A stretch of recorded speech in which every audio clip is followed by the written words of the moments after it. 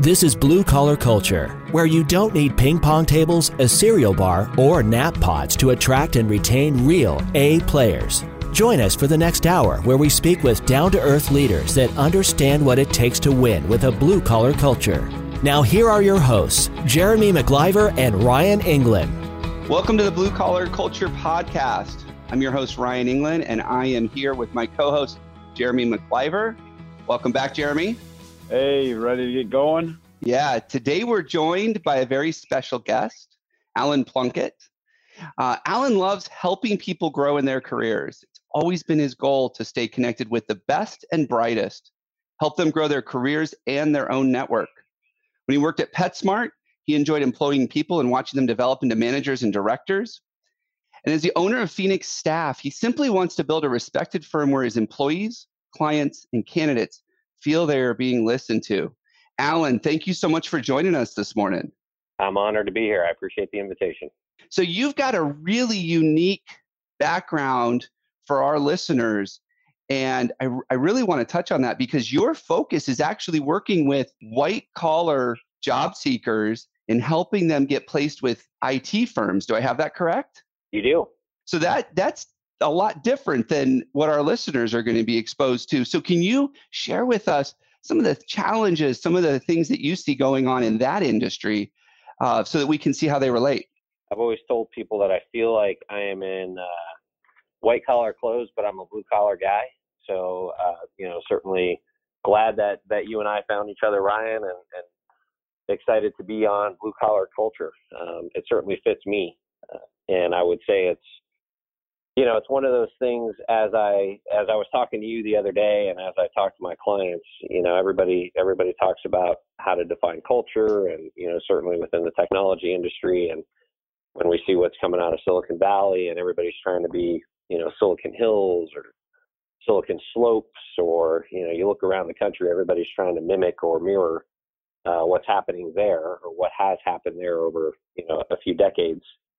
And, my advice always is to be yourself and define your culture by what you want it to be defined as versus trying to mimic, copy, or replicate something that, number one, is probably near, if not completely impossible to replicate, and two, may not be true to yourself or true to your interests, desires, or long-term goal and strategy as you build your company. So those are conversations that I have with people, be it employers or employees, every day.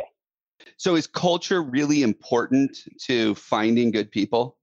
Yeah, absolutely. I mean, I think it's a very important thing, and it's funny because, as the three of us, attend different networking events and talk to a variety of people. I mean, you'll hear people, and I see it on LinkedIn all the time too. You'll hear people say that culture is a fable, or culture is fake, or how do you really define culture?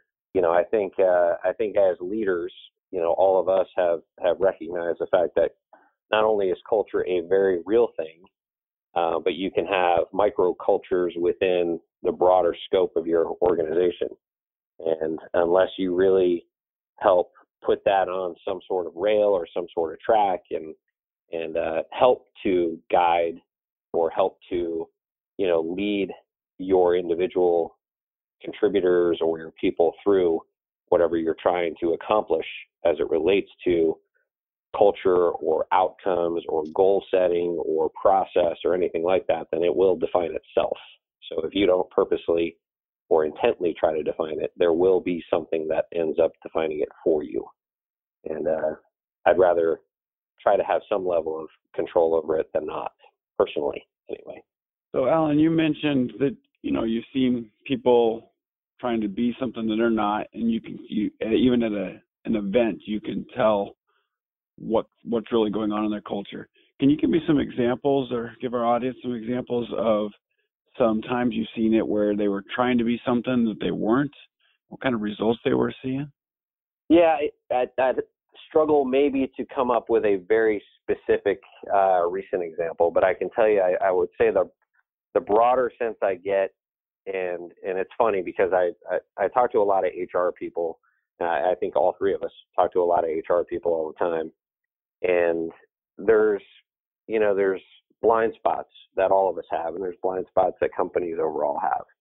And I guess dealing with organizations that maybe have a lot of tenure on their team, let's say they have average tenure of 10 plus years, and they're looking to bring in outside perspective, and they're saying, we really want to hire somebody, or we really want to hire a team of people that can come in and help break, whatever this current problem is that we're having. We want them to come in and break it down for us and help us really understand how we can get over the hump. Maybe they're trying to grow revenue, or maybe they're trying to open in a new market, or, they're trying to launch a new product. Whatever that goal is, they believe that by bringing in an outsider, that's going to help, remove that clog that they have. And then they bring in that outsider, or they bring in that team of outsiders, and the recommendations are made, and they're like, you know what, we kind of don't want to do that. So maybe we'll get advice from somebody else, because that doesn't seem like the best advice. And that happens all the time. I mean, you bring in an outsider, or you bring in somebody new to a team, and you're saying, we'd rather you come in and help us, solve this problem, or again, launch this new product. And that's why you were hired.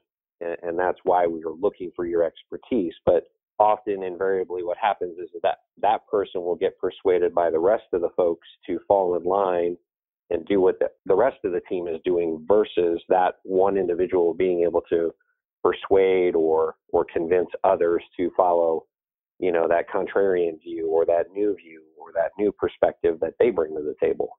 And to me, that's just, you have that defined culture. And unless you're willing to really break it down and say, this is a blind spot for us, and we have to stop conforming, or we have to stop convincing others to do it our way, we really need to, think about this in a different way in order to, unclog the system. They're never going to get over that hump. And those are the kinds of things that I think are probably the most relevant, the most prevalent that I see, where it's just, it's a persistent, ongoing blind spot that people aren't aware of, that stunts their growth or limits their ability to get past whatever it is they're trying to get past. So, Alan, that's a interesting perspective coming from someone who owns a staffing agency. Because what I heard you say in there, and correct me if I'm wrong, is that culture is really important, but there's a lot of resistance into becoming intentional about it. Is that accurate? Very much so. Very much so. Yeah, I think it's human nature to think we want one thing, but really at the end of the day, we've determined that the way we're doing things right now is better. Sure. We're creatures of habit. So a lot of our listeners, they've probably got some sort of experience with a staffing agency. And a lot of the people that I speak with, they don't have good things to say about staffing agencies. So sounds about right. So in your experience, how involved should the agency be, or how involved do you get when talking to people about companies about the right fit and the right culture and those kinds of things? Can you elaborate on that a little bit? Yeah, I would say we oftentimes probably get too involved. We have had occasion, and I use two very similar scenarios that had two completely different outcomes to describe this. We had one situation in one of our offices. We operate in Phoenix, Las Vegas, and Austin, Texas. And in one of our offices, we had a situation where a candidate who we put to work wanted to resign. We had the same situation almost around the exact same time in another one of our locations. Candidate that we put to work wanted to resign. Now, anytime that happens, you have a handful of choices. The choice that we always take is, look, we appreciate that you called us. We would love to work with you again, but this is what you need to do in order for anyone to make that happen on our team. You need to go to your boss, who is the person likely that we put you to work with, and you need to tell them why you want to leave, that you want to leave, that you're interested in making a move, and that you want to call us to have us help you make that move. Now, what that's going to do is that's going to start a series of dominoes that are going to fall. Number one, you're not going to get fired as a result of that. I think a lot of people assume that if they say, I'm thinking about quitting, that they're going to get fired. And I've literally never seen that happen in 21 years of doing this. I've literally never seen that happen. So I think that's a false sense of, I'm going to get fired if I tell people I'm going to quit. But when they go to their boss and they say, look, I'm looking to leave, typically the boss will say, what could I do to create an environment by which you want to stay if they're worth keeping? Or they may say, okay, what can we do to help transition? Or can I introduce you to people? You know, there's some pie in the sky things that I believe that don't always happen. But one thing I know has never happened in my 21 years is the person hasn't been walked out and told to not return.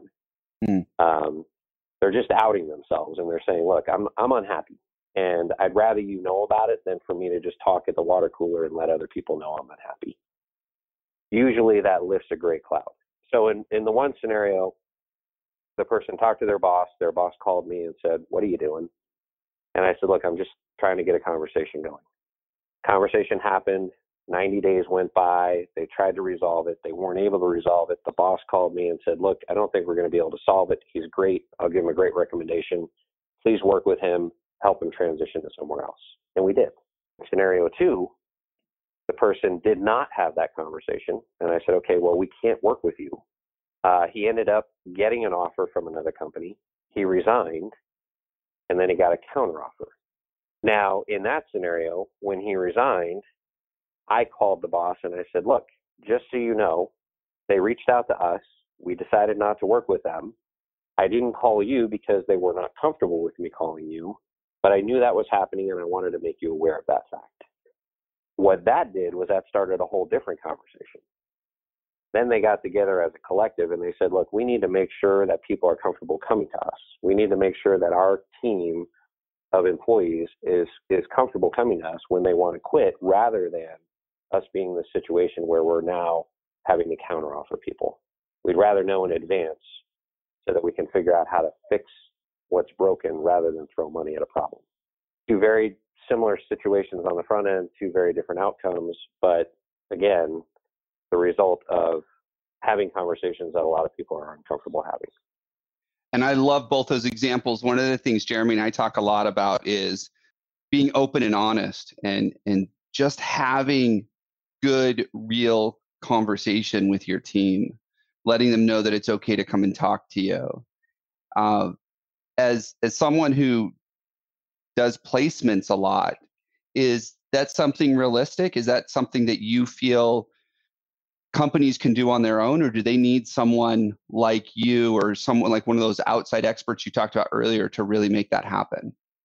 No, I think it's a combination. You know, I think there's a lot of folks in leadership who are very uncomfortable with those kinds of conversations, and there certainly are a lot of employees who are uncomfortable with those conversations. And again, you know, I may live in a utopia where these conversations happen and people can dislodge what's slowing them down.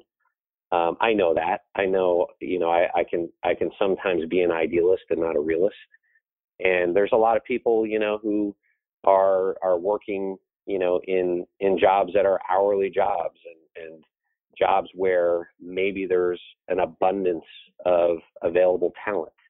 And if they were to have conversations like this, maybe they would have an outcome that's different than what I've described.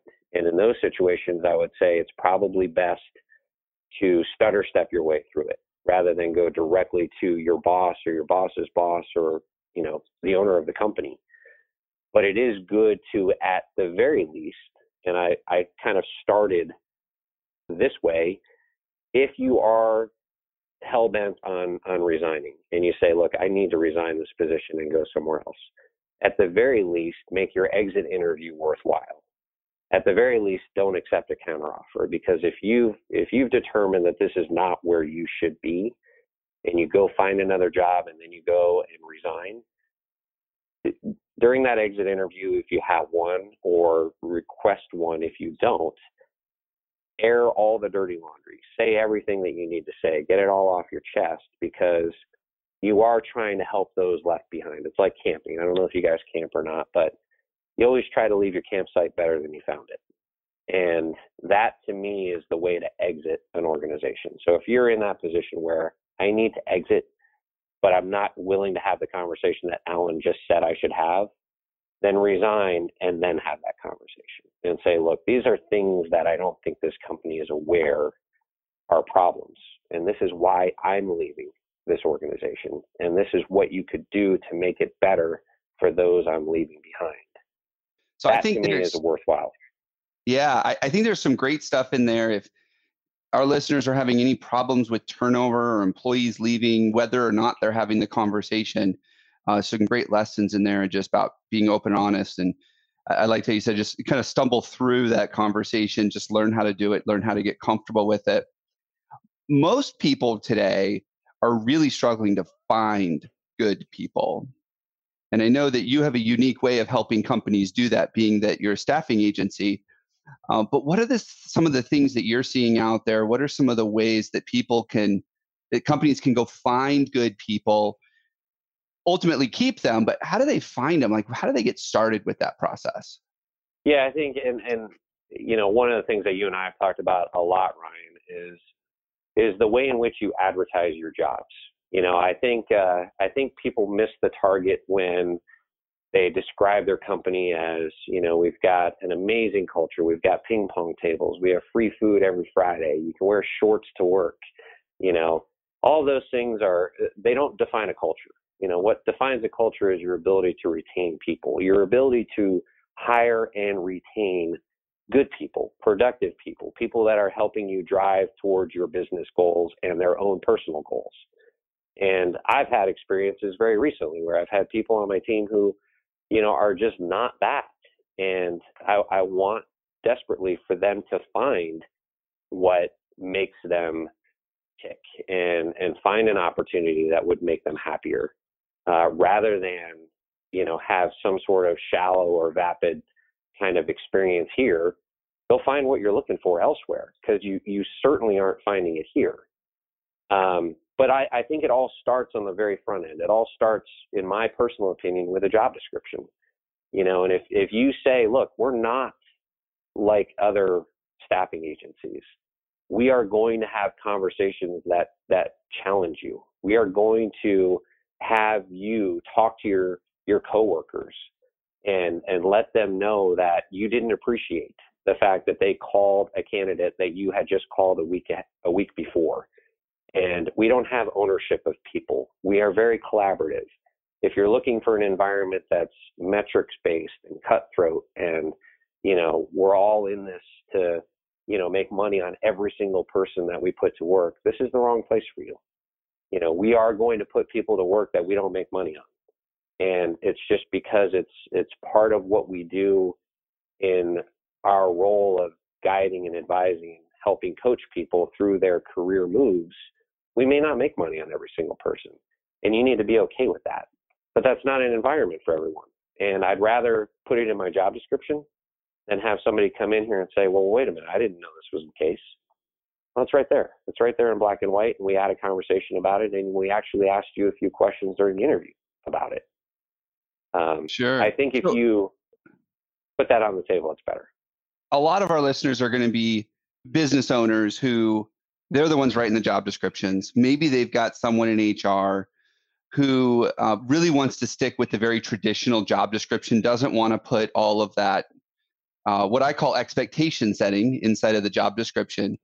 What are some practical tips you have for helping them either overcome a block with HR or being creative enough to do that themselves? What are some things that you could give our listeners so that they could go add those types of things to their job description? So I would say the number one thing that I find when I talk to people about the job description, the number one thing that I'm always surprised by is I will ask them, who is in this role today and have they read the job description? And a lot of times they say, no, they haven't. I would say 80+% of the time they would say, no, Ted has not read this job description. And I'm like, well, if Ted is the example of who you want to hire again, like you want more Teds on your team, not only have Ted read the job description, but have someone shadow Ted and write down everything he's doing for the next couple of weeks to make sure that job description fits what Ted does. Because if that job description was written and it attracted Ted, it may have morphed into something completely different now that he's doing it. And we need to know what those differences are. because it's no longer relevant and it's no longer the right bait to throw into the water to catch the fish that you're looking for. So number one is who's performing well and who do you want to replicate? And then number two is really having Ted involved in it. You know, what are some things that you're doing that aren't in this job description, or what are some things that are in this job description that you have never done since you've been here? Great points, and it's fun to hear it from what most people think white collar, but you know, like you said, it's really so much of it that is blue collar. What I find is a lot of times people are afraid to be that open and honest because they, one of two things. One, they're not exactly sure they define exactly what they want, or the other is they just can't imagine that anybody would want anything different. And so sometimes if they're very hard charging, numbers, metrics based, which is not what you just described, they think that everybody's that way, and that's what, of course, that's what every employee is going to want.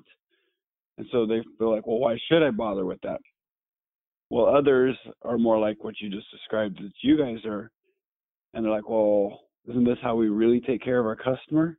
And so it's really cool to get to see different leadership teams function in that way and really get clear on, no, this is the kind of employee I want, and it's not everybody out there.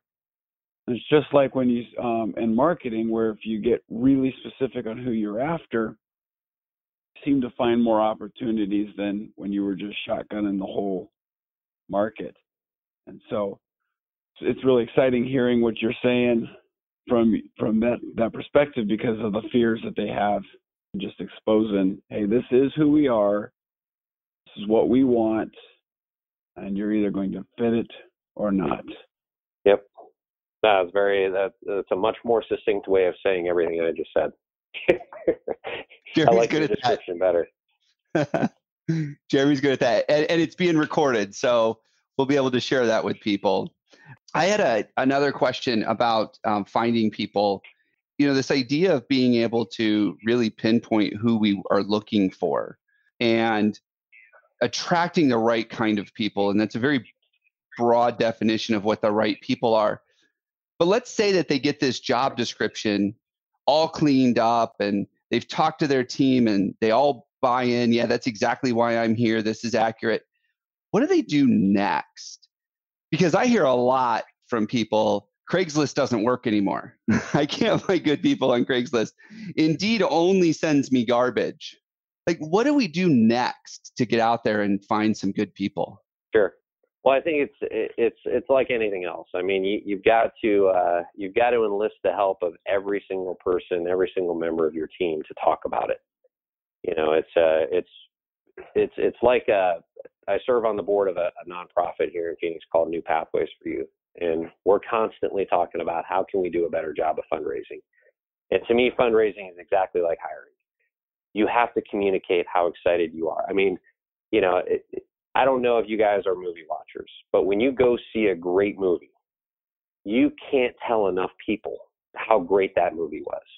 And you're talking about that movie and you're telling people about that movie and, hey, did you see that movie? Man, that movie is so good. You know, it's going to win an Oscar, or that actor is going to win an Oscar, or whatever. But when you're hiring people, it's like, you know, just go ahead and post it. Let's see what happens. And sometimes your team in its entirety doesn't even know that you're looking to hire somebody. Sometimes you're 3 members of your team may know out of 200.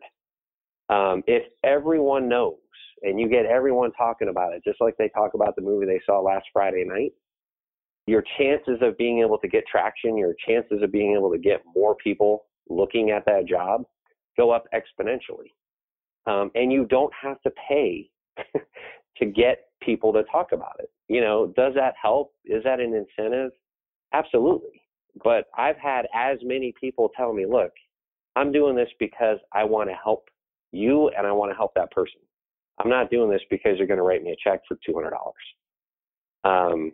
So oftentimes it's counterintuitive to say, if you tie money to it, people are less inclined to help you because they feel icky. You know, they're like, I'm going to refer my friend because I want my friend to work right alongside me. I'm not going to refer my friend because I want $100. Now, a lot of times people want the $100. Sure. So don't remove it and think that you're going to be okay. But, it's not the end all be all of incentives. It's more about, do we have an organization that is built around, I would really like my friends to work here too, because it's such a great place to be. So, I use the analogy of fishing a lot in recruiting. It's trying to cast as many lines in the water as you can and using as much different bait as you can. So does Craigslist work? Sometimes. Does Indeed work? Every now and then. Does LinkedIn work? Sure, but not all the time. They're all different platforms, or all different formats. Reaching out to the university system, reaching out to the community college system, reaching out to other employers who do what you do is also a very unique approach. I mean, I tell people who are looking, like, let's say they're looking for a job as a field technician. Okay. So you're trying to hire 25 field technicians, and you've got a competitor even in your own town who hires a whole bunch of field technicians as well. If you were to reach out to them and say, hey, look, I know you guys hire a lot of our people and we hire a lot of yours. It just happens. What if we were to, pair up with one another, and when you guys go through a hiring spree and say you get 100 applicants and you hire 50, could you send us the resumes of those people that you don't look at, or those people that you didn't get to, or those people that you decided not to hire for one reason or another? And we'll do the same. We'll reciprocate. We'll help you as well. I think that's an often overlooked pool of talent that not only helps, both ships rise at the same time, but, if you're in an industry like mine where there's enough business to go around, what's the harm? You're trying to employ people and trying to grow your own business. So what's the harm in sharing back and forth? Collaboration. I love that. That is great. So you gave a lot of great tips on what to do. And I love it. Get as many lines in the water as possible. Don't just put all your eggs into Indeed or Craigslist or even employee referrals. Like, that's just one of the tools. Yep. What are some things that you would say don't ever do when looking for good people? Like, what are the things that people need to stop doing that they're doing today, or things that they should stay away from that might be a fad, or something that, other people are testing out but doesn't really work? Stop going just one track. So like we said, get as many lines in the water as you can. So don't what we in our industry call post and pray. Don't just post a job out there and just stare at your inbox waiting for a flood of candidates to come in. Don't lie in your job description. Don't inflate, who you are or how great the company is or anything like that. Don't cut and paste somebody else's job description. That never happens. Don't ever. Know what you're talking about. Never. Don't use a job posting from 10 years ago. We see that all the time, literally all the time. Yep. Craft something new. And I would say, number one, I should have started with this. Don't not follow up with people. I would say the number one way to kill your ability to hire people is by posting a lot of jobs and never getting back to the people who applied to those jobs. You're just going to be seen as a troll. You're constantly posting jobs but never getting back to people. I mean, that's a surefire way to alienate and get people to say, why would I want to work for you? You either didn't get back to me after I interviewed, you didn't get back to me after I applied, you didn't get back to me after I talked to your internal recruiter or whatever. That's a surefire way to end up dead in the water. It's funny. There's some irony in that, because I hear from employers all the time, job seekers, they apply and then they don't return my calls, or they no-show me on interviews. And I hear all this. And then when we flip it, we hear from job seekers, the employers never get back to me. They don't tell me what the next step is. And so, like, both sides are feeling the same pain in that. And I do a lot of research into employee experience, and it's just, how do you get people engaged during the recruiting process? And it's something like 70% of job seekers never hear from the employer for a job they apply on. It's insane. Yeah, that's a crazy high number. And you could stand out a ton just by replying to somebody and saying, hey, thanks for applying. We got your application. We'll be in touch. And then actually, like you said, follow through and be in touch with them. So for a lot of growing companies, one of the big challenges is finding the time to do this. They're already short on people. Typically, the leaders are getting involved in the business in ways they shouldn't because they're just short on staff. So what are some ways or what are some techniques that you've seen that people could do these things and find the time to do them without just saying, hey, just make the time, because it's easier said than done? What are some simple ways they can actually make sure they follow up and keep track of all these applicants and create that great experience for them? Sure. Well, one thing we do, I mean, we try to do this, and I would say we're decently successful at it. Is, if we post, let's say we post a help desk job or a desktop support job, we could get upwards of 200 candidates for that, for that role. Yikes. Applying, and if we post 5 of those or we post, 10 of those, I mean, the numbers just go crazy. So getting back to each and every one of those has to involve some form of automation because we don't have time and there's no way to create time. So what I tell my team is let's automate a response. Let's say we received it. Let them know at least their application was received. And please, if you don't hear from us within the next 72 hours or whatever time frame we set, reach back out to us. So I like to assign things to that person because, to your point, there are people who just blindly apply, forget they applied.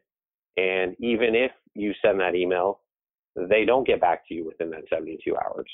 So just by nature of sending that and putting a task on them, you're filtering down to a quantity that you can then manage.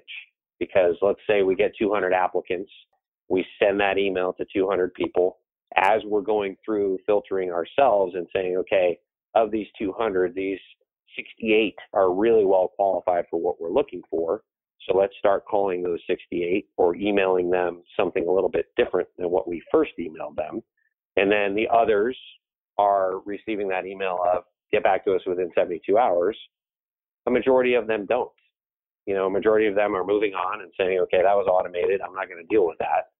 So they don't come back to us anyway. So there's a filtering process happening as a result of, that automation. And as much as I don't like automation as being the answer, it has to be a part of the answer. You still need human involvement, but you have to complement it. Well, and I think what you just described, I mean, we don't even need to invest in automation tools.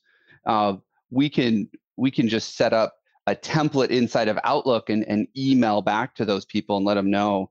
But I love what you said about putting the onus on the applicant. Make them take the next step if they're really interested.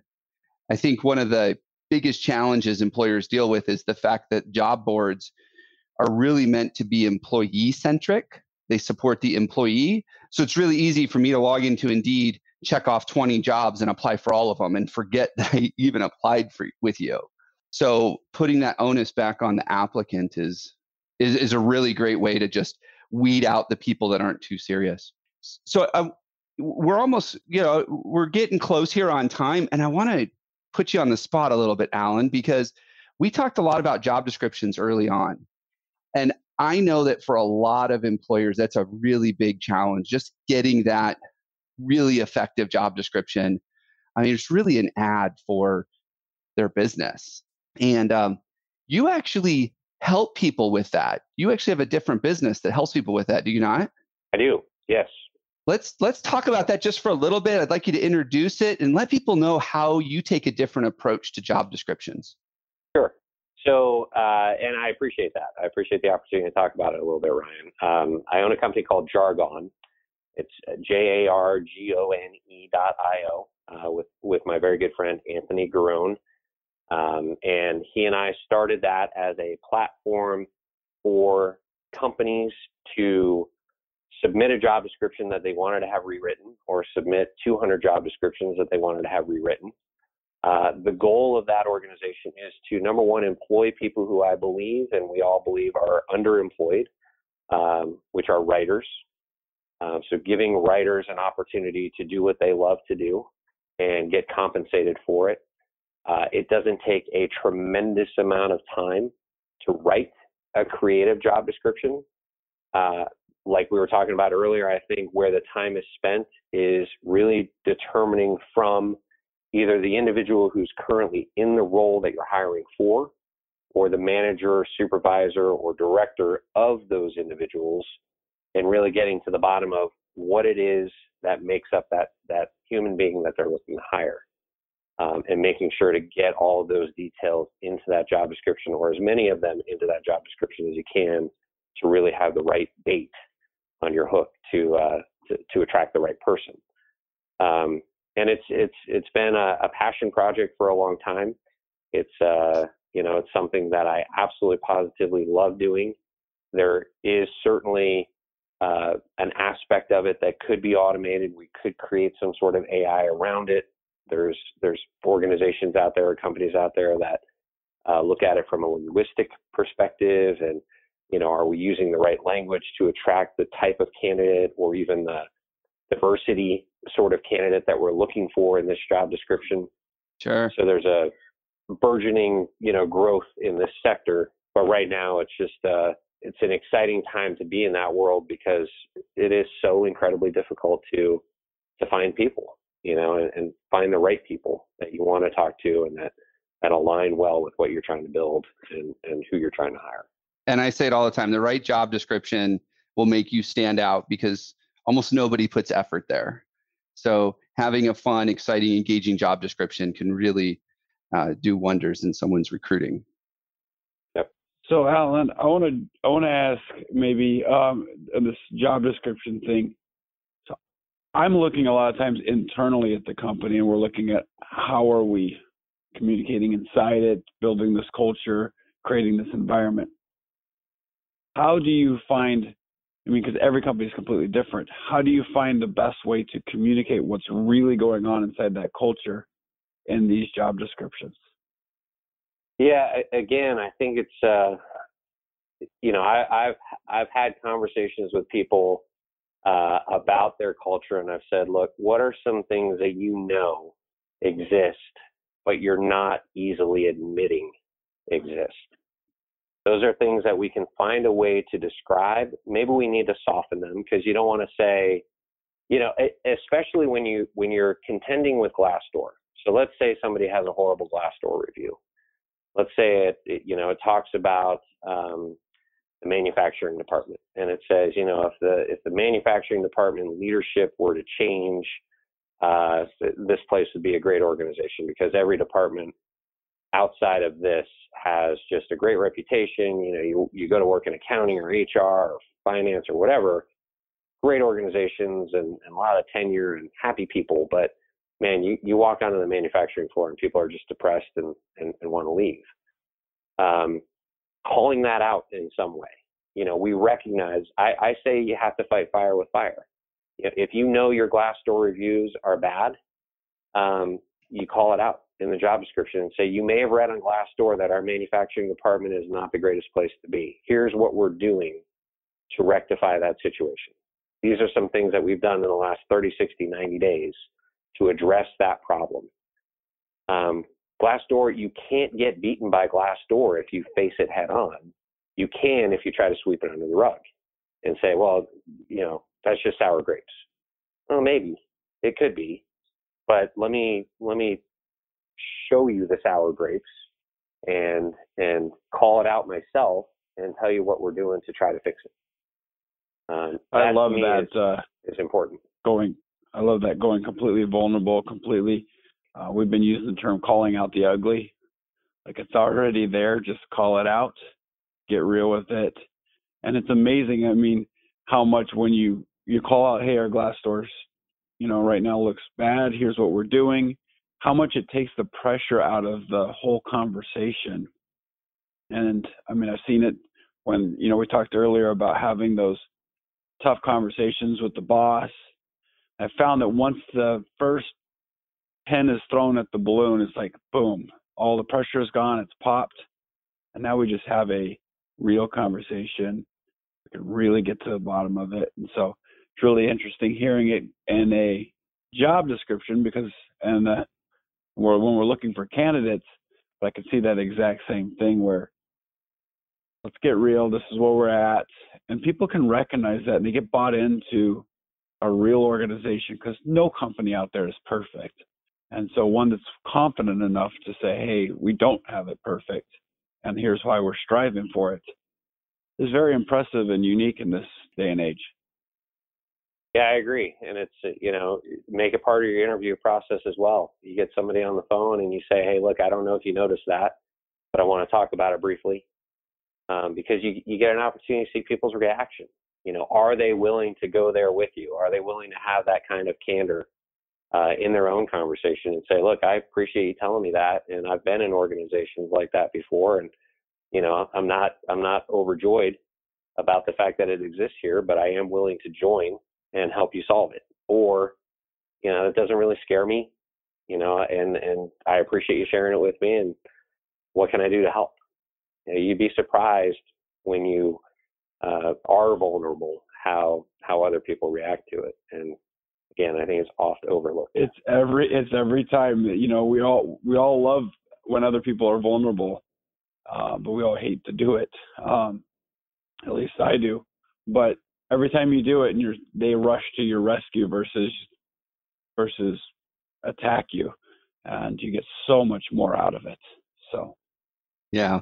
Well, hey, we're at time. And Alan, I can't believe that we're already at time. I've really enjoyed today's conversation with you and some great advice and some great tips for our listeners.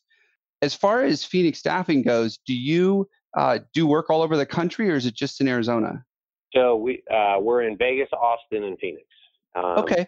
Though we do have some customers that bring us outside of those markets. For sure. Okay.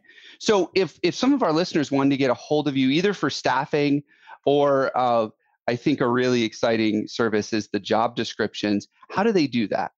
So yeah, I'm pretty easily reached. I am all over LinkedIn, probably too much so.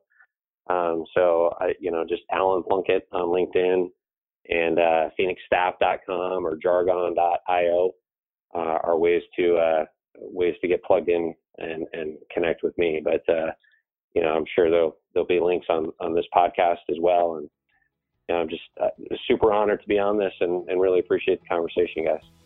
Yeah, absolutely. Thank you again so much. Really enjoyed it. And we'll make sure that we get those links out to everybody. So that's it for today's episode. This has been absolutely great. Yeah. I enjoyed it. I appreciate it very much, guys. Well, that's it for today's episode.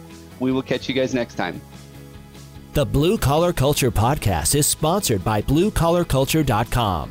We help entrepreneurs create a healthy culture and build a self-managing business. To learn more, go to BlueCollarCulture.com.